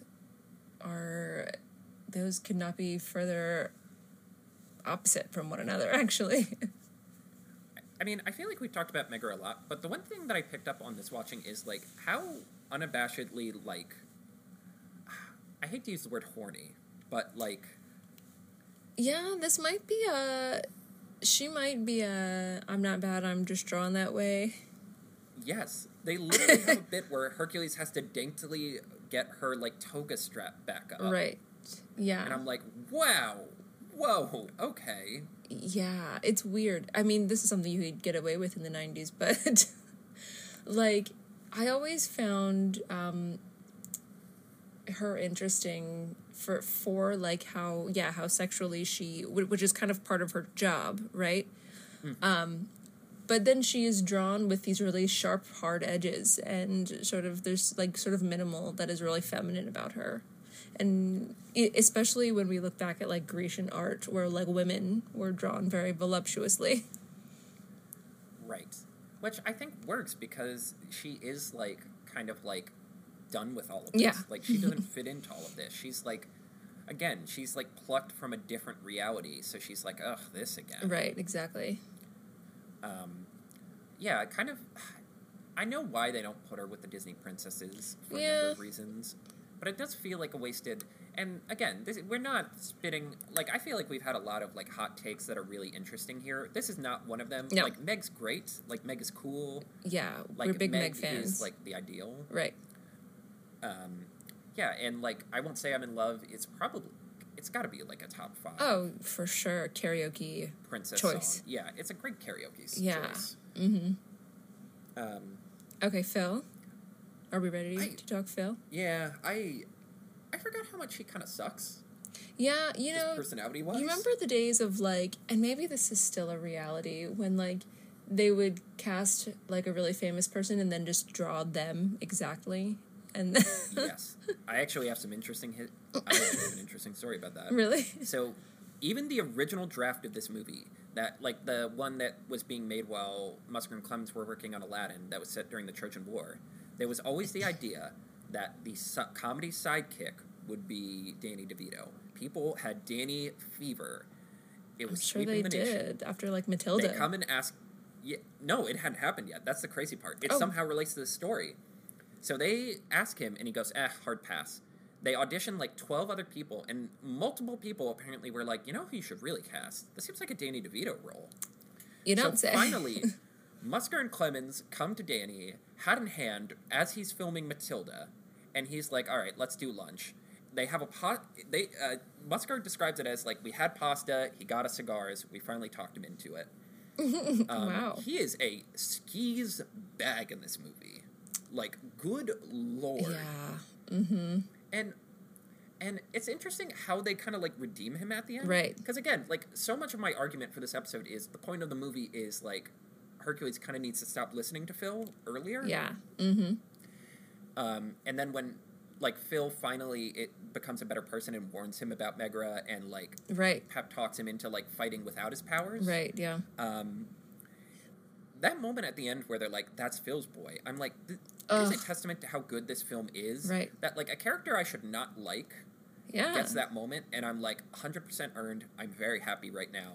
It kind of makes me cry, too. But when you, that is a really touching moment. But when you think about it, it's like, Phil has to be sleazy because he's been given this, like, pure, like, virginal embodiment of, like, a pure person to work with, to mold like clay.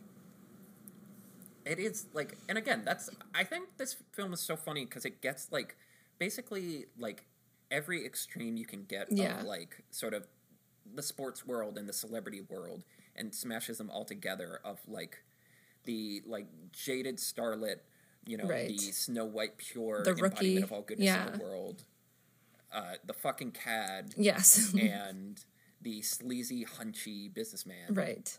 Like, and I guess that's a difference, because, like, Hades is sleazy too, but, like, he doesn't have good ambitions. No, he's all of his evil. Ambitions are bad. Yeah. Like, Phil comes from an earnest place of just wanting people to like him too. Exactly, yeah. And creating things that benefit the world, but that just have his name on it. Right. Yeah. But he wasn't born with an Adonis, Zeus-blessed body. He was born as a goat. Yeah, he was born as a physical embodiment of an M&M. Which is what he is. How the hell have they not gotten Dane? Well, they've had those voices for forever. Let's not rock the boat. Yeah, there's already enough Rudolph weird thing was a bust. There's already enough weird politics going on with the M&Ms faking their own death, essentially. You know what? Maybe I'll jump into the Well Souls after this episode. Yeah, honestly. And that gets us to Hades. And I teased you with our Moon Girl episode that there's a lot to this story. It's actually a pretty simple story. Okay. So Danny DeVito was the one who was like, oh, you know who you should get as Hades? Jack Nicholson. And immediately everyone was like, oh, yeah, I mean, that's obvious. Like, the embodiment of, like, the sort of evil Hollywood star, that's perfect. Right. And, like, they literally started drawing him, and the drawings rule. They're great. Mm-hmm. They look just like him, but in, like, a fun way.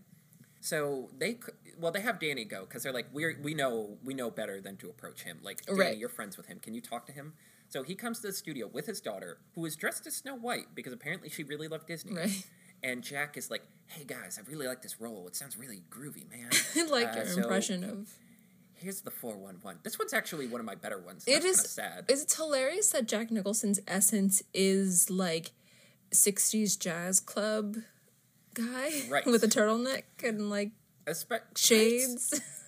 Because arguably his most famous role is, like, a strung-out maniac trying to butcher his family with an axe. Exactly. Like, he's got, like, bleeding from the head. Right. And yet his vibe is just like, hey, man. Yeah. And now he's just like, yeah, like I said, he's just kind of like the slightly pudgy guy who just hangs out courtside. Yeah.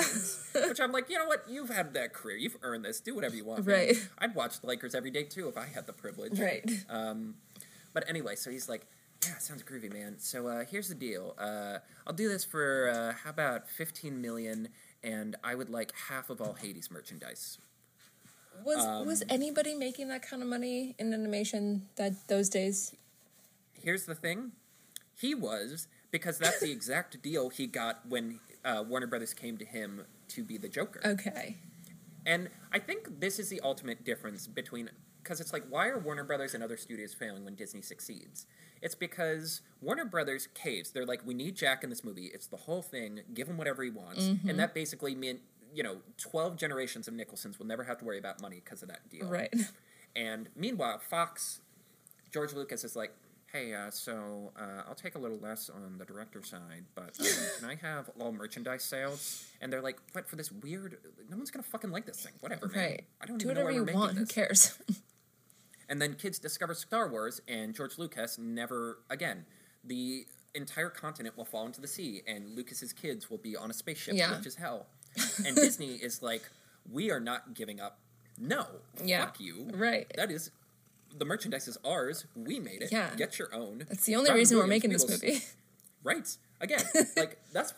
Honestly, that's probably one of the reasons why they caved on Treasure Planet, because they're finally like, oh, whatever, maybe we'll make a ride out of it. I don't know. But, yeah, like, Robin Williams will stab you in the back, give you SAG minimum, and then slap your face on everything. Right. Aladdin. And, yeah, so they're like, how does $500,000 sound? And he's like, oh, sorry, Daddy-O's. I think they ended up getting up to $1 million. Yeah, and they were, like, fucked. Like, they were like, yeah, we went through so many people, and we just couldn't figure it out. We just couldn't crack this, because we were so locked in on Nicholson, we didn't know what to do. And finally, James Woods comes in, and for some reason, he's like, yeah, I wasn't feeling like doing the dark evil thing, so I was like, hey, I'm Hades, how are ya? Let's make a deal. Right. Let's make a deal. This, of course, would launch his Family Guy career. Right? It is kind of wild that, like, you nosedive that hard and still come out the top. And it's still relevant to a small group of people. You know what? It's weird, like, when I think, even though you sent me that cool artwork, like, sorry if you in this recording are hearing my cat purr. Or maybe I should say you're welcome, because who doesn't enjoy that? That's a part of the Patreon content. You get An to hour hear... and 30 into this, you get to hear a meow meow. Yeah, here she is. Anyway. The like, idea of Jack Nicholson as Hades gives me real, like, heat miser vibes. do you know what I mean? Like, yes, it looks like that. Right? That's really funny. That's the essence that I got of it, and I'm like, this would be a totally different direction. Right, it is weird to think, and again, that's like the kind of arbitrary nature of making films like this. Sometimes Jack Nicholson will make unreasonable demands because he's used to that. Right. And you'll have to completely reimagine a character. Right. And it's like, it's impossible to imagine this film without Hades, because again, it's like, oh, if you don't have the skeevy businessman as your villain, it just doesn't work. And again, it's such a breath of fresh air compared to, like, different Hades. I'd argue this is a more accurate version of Hades than a lot of fiction, where it's like, well, yeah, he has the evil plot, but again, we have that plot because we need a plot. We need a boss fight at the end. That's just how these things work. Just vibe with it. Yeah. But also, like, I like that he's kind of just a middle manager who makes deals. You know what? Yes, we keep comparing this to Princess and the Frog, our other favorite movie, but, like, yeah, this is Dr. Facilier over again, where, like, this is an exhausted salesman.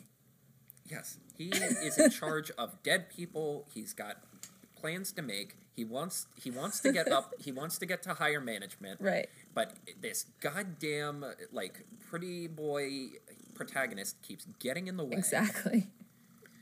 It's either frogs or Adonises. Right. And, yeah, I love that because, yeah, and it weirdly both ends with them getting dragged to hell. Right, yeah. But, yeah, no, you nailed that on the head. They're both just like, man, I've been at this for 15 years. Just shake my hands. Exactly. And I do appreciate, he keeps all of his deals in the end. Like, his whole deal of, like, I promise Meg won't get hurt. Meg gets hurt, Hercules gets his strength back. Yeah, it works. He lets Hercules leave. He doesn't, like, Yeah, I mean, Hercules punches him, but it doesn't seem like he's planning on stopping him. He's like, hey, can you talk to your dad, please? At the end of the day, realizing the consequences of my actions might come back. Hercules is a Nepo baby at the end of the day. Right. Oh my god, that is... Well, I will say, and this is where we can talk about, and I do love... The thing I actually really like about the animated show is it leans into how good all the characters are. Because it does lean into this idea of, like, oh... We have this very specific vision of mythology, like modern mythology. The first episode is literally has a song about going to the mall, and it's like the market. And Hercules, they're all doing internships. Oh, and God. Hercules, because it takes place in some weird reality where like Hades knows Hercules didn't die because he's like messing with his plans. Like they have like a contentious relationship. Right. So like that whole thing. Is not, they kind of skip over that little bit. Right. And, yeah, so Hercules gets stuck at the gyro place. Well, first it's, or hero place, and he's like, oh, great, that's perfect for me. It's like, no, hero. He goes by a marble statue of Zeus, and Zeus is like, this simply won't do. So he brings all the gods together, and he's like, let's think of a job for my son. And then finally, and Hades comes up with a plan, have him chariot the sun around, I'll steal the sun, everyone will get mad at Zeus for losing the sun, because it'll be technically his fault, and then I'll do a vote of no confidence. And I'm like, see, this is perfect. This is the exact energy Hercules needs of, like, weird slapstick comedic scenarios built around the joke of, like, oh, mythology but modern. Right. Perfect. Also, he also has a lady sidekick who's basically Daria. It's like his teen sidekicks are Icarus, the flying boy who flew too close to the sun, and Cassandra, who's like the prophet who no one listens to, and then horrible things happen. Exactly. And she's big Daria energy. She's like, oh, I hate this. There's what is it? Oh, it's Aphrodite's secret is the joke. Icarus has to work at a lingerie place. Oh my gosh, that's hilarious. And I'm like, yes, this is it. Right. Like, it's a shame that these, like, Disney animated things are so hard, like, TV animated things are so hard to look at from this era. Right. It's like, you can't. They're ugly. Isn't clicking. You have to do a different art style. Yeah. You can't make it look like the movie. Because it's actually very You don't funny. have the budget, yeah. Yeah, also, like, the Jack Nicholson thing, him looking like Jack Nicholson, it really is a testament to, like, how much more effective hand-drawn animation can be than CGI on this front. Right. Because, like, think about Shark Tale. Oh, God, I don't want to. Think about Will Smith Fish. I saw that in theaters. I probably did too. I used to like that movie. Think about how bad that looks. Oh yeah, I still kind of. I don't hate it. I'm just kind of like this. Think about weird. No. Think about Angelina Jolie fish. Oh yeah, that's the worst. That's gross. Yeah. Exactly, but like that's the thing. It looks so gross, but then we see this and we're like, oh, this is kind of cool. This is kind of charming. Right. It's the embodiment of that meme of like the female office worker and a guy comes by like, hey, beautiful. Oh, you're so sweet. And then the less conventionally attractive guy's like, hey, Judy. Hello, HR. Right, exactly.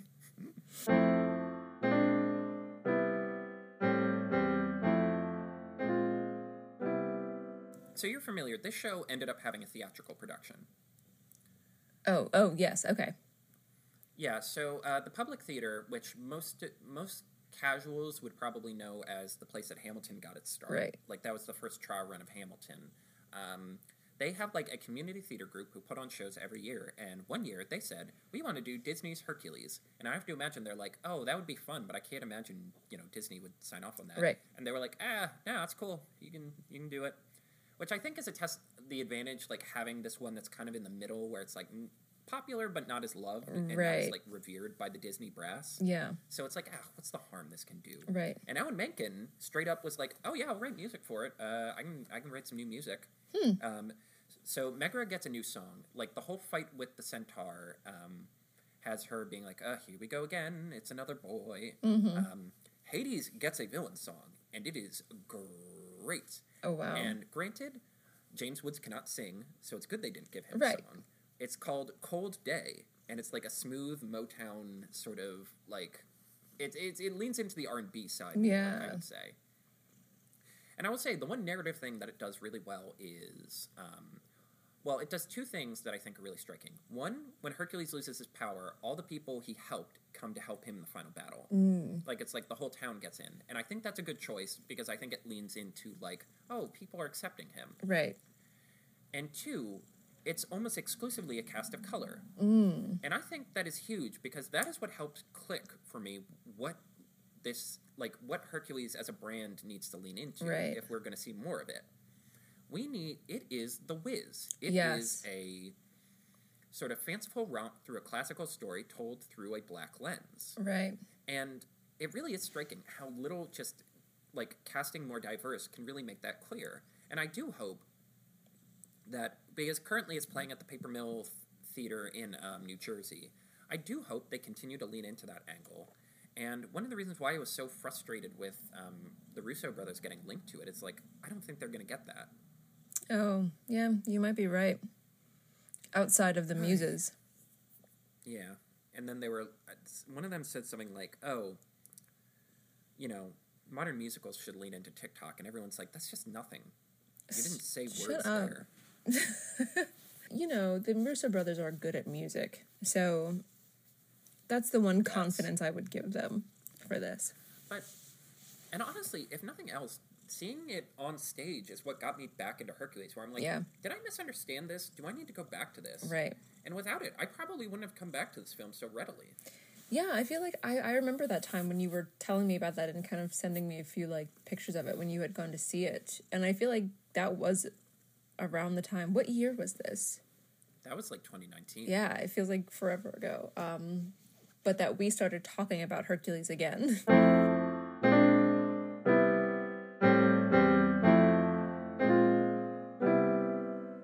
It got roughly $99 million in its original run, which you'll notice is significantly less than what I was describing before. Right. It grossed well under even Pocahontas, to the point Disney's stock dropped 9 points. Really? Wow. And yeah, a part of it was the critical reception was kind of middling. People are like, well, it's interesting, but it's a little all over the place. It's a little tonally wah, wah, wah.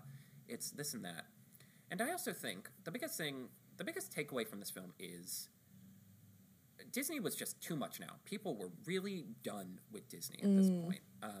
I think I described to you, so to promote this film, they did a national tour where they went into different malls and did Olympic Games. Oh, They would have all these different stages and stuff. They started doing this with Pocahontas, so it was a really late era phenomenon. One of these days we'll have to talk about the idea of mall tours that pop stars and things like this used to take. I went to one for Yu-Gi-Oh! And I just remember I was getting really tilted because they paired me up playing the game with some 5-year-old who didn't understand what the game was. Right. But also, this was the best embodiment of this. So, to promote this film, Disney had a parade through Times Square. Basically, they brought the Main Street electrical parade through Main Street. Apparently, all of these businesses were asked to turn off their lights as to not steal spotlight. Right. The former mayor at Coke said something along the lines of, I worry Rudy Giuliani has given the keys of the city to Disney. And in hindsight, maybe he did. Well, yes.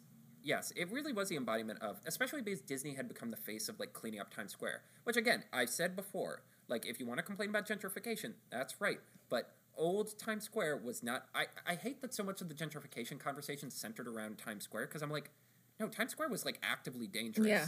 Not like the Fox News scared, quaking in their boots scared. Yeah. Actual oh, this is not a safe place to be, which is a problem because it's the center of your city. Right. But I digress. But yeah, it was just this embodiment of the Disney Renaissance had just run out of steam. People were sick of this. And again, I think a part of that is just how again, you lost, you kind of lost your heart. You lost the guy who got people back into this stuff. And while I think Musker, Clemens, and Menken all figured out ways to bring that vision still to life, they still know how to tell stories through songs. They still have that weird blend of kitschy pop culture references but sentimentality, that middle America energy that they all somehow can dig into, despite obviously Howard Ashman and Menken did not fall under that category whatsoever. It's a shame that sort of the culture of Disney sort of overshadowed the culture of these guys and the films they still tried to keep making, because again, I think in terms of the legacy of Howard Ashman, this film fits comfortably into that. Right. It's so much of what was good about his films even carrying on without him. Yeah, I think I'm just glad that, earlier you mentioned, is this film dated or timeless? And I feel satisfied in saying that it is timeless. I do worry about it. It's live action iteration ? That I feel like I have heard nothing about in a minute. Yes, I would agree with you that it is timeless, and that's why bringing it back just feels like a mistake, because for that reason. It is a perfect time capsule of its era. Like, I would argue it's almost like a definitive 90s film in the sense of, like, every generation probably gets, like, 10 to 20 films that it's like, this film will make sense in any generation and will also tell you everything you need to know about that time. Right. I think meddling with that is, like, volatile. It's a little dangerous. Yeah, I would agree. It threatens to cheapen it. Yeah, that's the word for it. To kind of, like, Party City-fy it. Yes. Like, I mean, we wouldn't have done this if we didn't think this was worth coming back to, but I do think one of the reasons why I like doing these long-form things is because I want to give films another chance. Like, again, I don't like groupthink when it comes to critical reception, and one of my best examples of that is, like, I hate when people are like, oh, this era of Disney's not good. Right. And I'm like, those people are all unintelligent. Yeah, and, like, I hate using that word, but I'm like, sit down, watch this, and, like, try to see parts that you weren't seeing before. Like, they won't do that. I know. Dismiss these people. But I'll just say, like, in Beauty and the Beast, there's something there that wasn't there before. And if you just look, maybe you'd be able to find it. In my adulthood, I get more and more cynical because I'm like, most people watch movies with, like, half of their brain. Well, that's what Meg thought, but every now and then you find that one guy who uses his full brain. Well, maybe, but maybe I'm exhibiting my big Daria energy right now. Oh, we're just sinking into the 90s. Tech Decks. Yeah, Bill Clinton. No. Why not? That was 90s. Yeah, but, like, I don't know. I don't like neoliberalism. Okay. Get all the 90s politicians out of here. I don't like any of them. Sorry. They've ruined everything. Baby Bottle Pop? Yeah. Okay. There we go. Good nostalgia. The parts that let me be like a kid and forget that the world's bad. Yeah. Purple Ketchup. How about that? Oh, well, I can say... Well, real quick, I will say, did you know there was a canceled sequel to this? No. Okay, so it's a little hazy whether or not it was going to be straight to DVD or not. But, so basically, they were going to go back and do... It's so funny that two of the big films of Musker and Clemens, like Hercules and Treasure Planet, arguably two of the most personable in terms of, like, we're doing stuff we like movies. Because, again, that's one of my biggest takeaways from this in terms of, like, auteur theory. This is a Musker and Clemens joint. Right. Like, it's taking what Howard Ashman taught them and applying it to stuff they like. Because at the end of the day, their weird strength is they are kind of boomers. Like, yeah. They like campy 40s comedies. They like they like curvy, raunchy women who are, like, cool. They love slapstick. They love pop culture references. They love freaking comic books. Right. Like, it is the testament to Disney that you look at their animators and they all have this very big boomer Hawaiian shirt energy. Exactly. And yet they are some of the most soulful, personable, like, sincere people you'll ever meet. And that's... I think compared to, like, Ghibli, which is also sincere, that's, like, the magic of Disney, where it's, like, it really is, like, the most family dad energy, and yet it's also, like, the most emotionally soulful, like, it balances emotional soulfulness that, like, American masculinity normally isn't allowed to have. Exactly. With, like, that big dad energy. Yeah, it's, I don't know why, like, I just get the imagery of, when you say big dad energy, of, like, yes, Hawaiian shirt, those, like, goofy hats that they used to sell in the parks, and, like, New Balance sneakers. All fucking wear! And New Balance sneakers, yeah. And, like, with, yeah, that's what it is. Cargo shorts. But, yeah, like, and again, it's so weird that you look at these guys and you're like, at what point in their life do they look... And I also think it is, like, an embodiment of, like, all of these guys, like, Musker, Clemens, like, this whole generation of animators, like, this was before animation was, like, like, you go to a college for animation now. Right. Like, there's hundreds of schools you can go to for animation, and they look like us. They look like arts kids. Exactly. Whereas, like, Besser and Clemens were, like, working as, like, in newspaper, Right. like, working as cartoonists, and then they're like, all right, I guess I'm going into animation. Yeah. And I do think that's, like, again, one of the weird, like, sort of historical bridges. Anywho, the sequel to Hercules was going to be that Trojan War idea. Oh, but, gosh. yeah, they wanted to do sequels to this, and they wanted to do sequels to Treasure Planet, and both got canned sequels. They were going to go back. He's living in Athens with Megara and his daughter. Helen is captured by Paris of Troy, so he joins the Greek army to rescue her. There's not much else known about it, other than it got canned when John Lasseter took over and was like, no more sequels. We're canning the sequels. Doing that, yeah. It is also, like, a funny angle of, like... So, like, in that letter to Howard Ashman, they mention he was going to work on Mary Poppins 2. Because when Eisner came in, one of the big ideas was sequels. That's how we'll make more money. And then him and Katzenberg sat down, they're like, oh, there's just nothing here for 80% of these. Right. Like, you can't do anything else. So they're like, Rescuers, we can do another one of those. And Mary Poppins, of course, there's like 100 of those books. And then they just didn't do it until now. This is a great... I can't say I haven't had a lot of fun. I super have.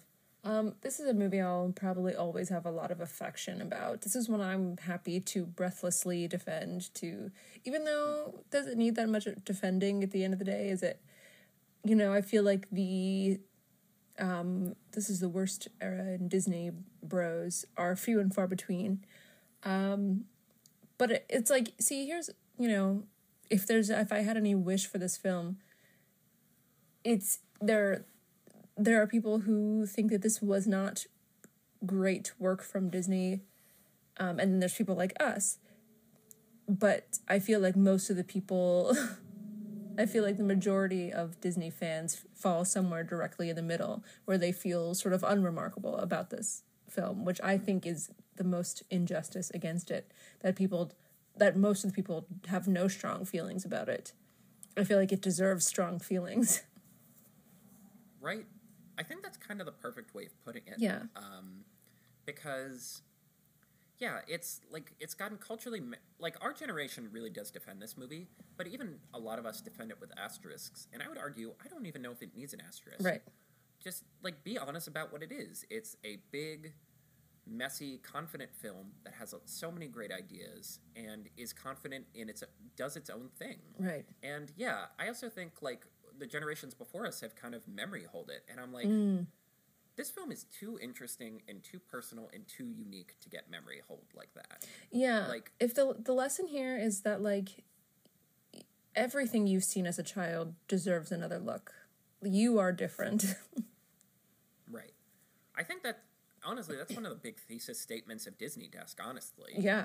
No, that... Like, why else would we be going back to cartoons? Exactly, yeah. Everything deserves a critical adult viewpoint again. Yeah, and we sincerely hope you sit down, grab yourself some ambrosia or some grapes or pita with some pocket in it, as they say. Yeah. Mm-hmm. And give this movie another try. Yeah, please do. And until we make it up to Olympus, having earned our godly status as the gods of slightly too long podcasts, I'm Carter. And I'm Sydney. Have a magical day. And thanks for listening.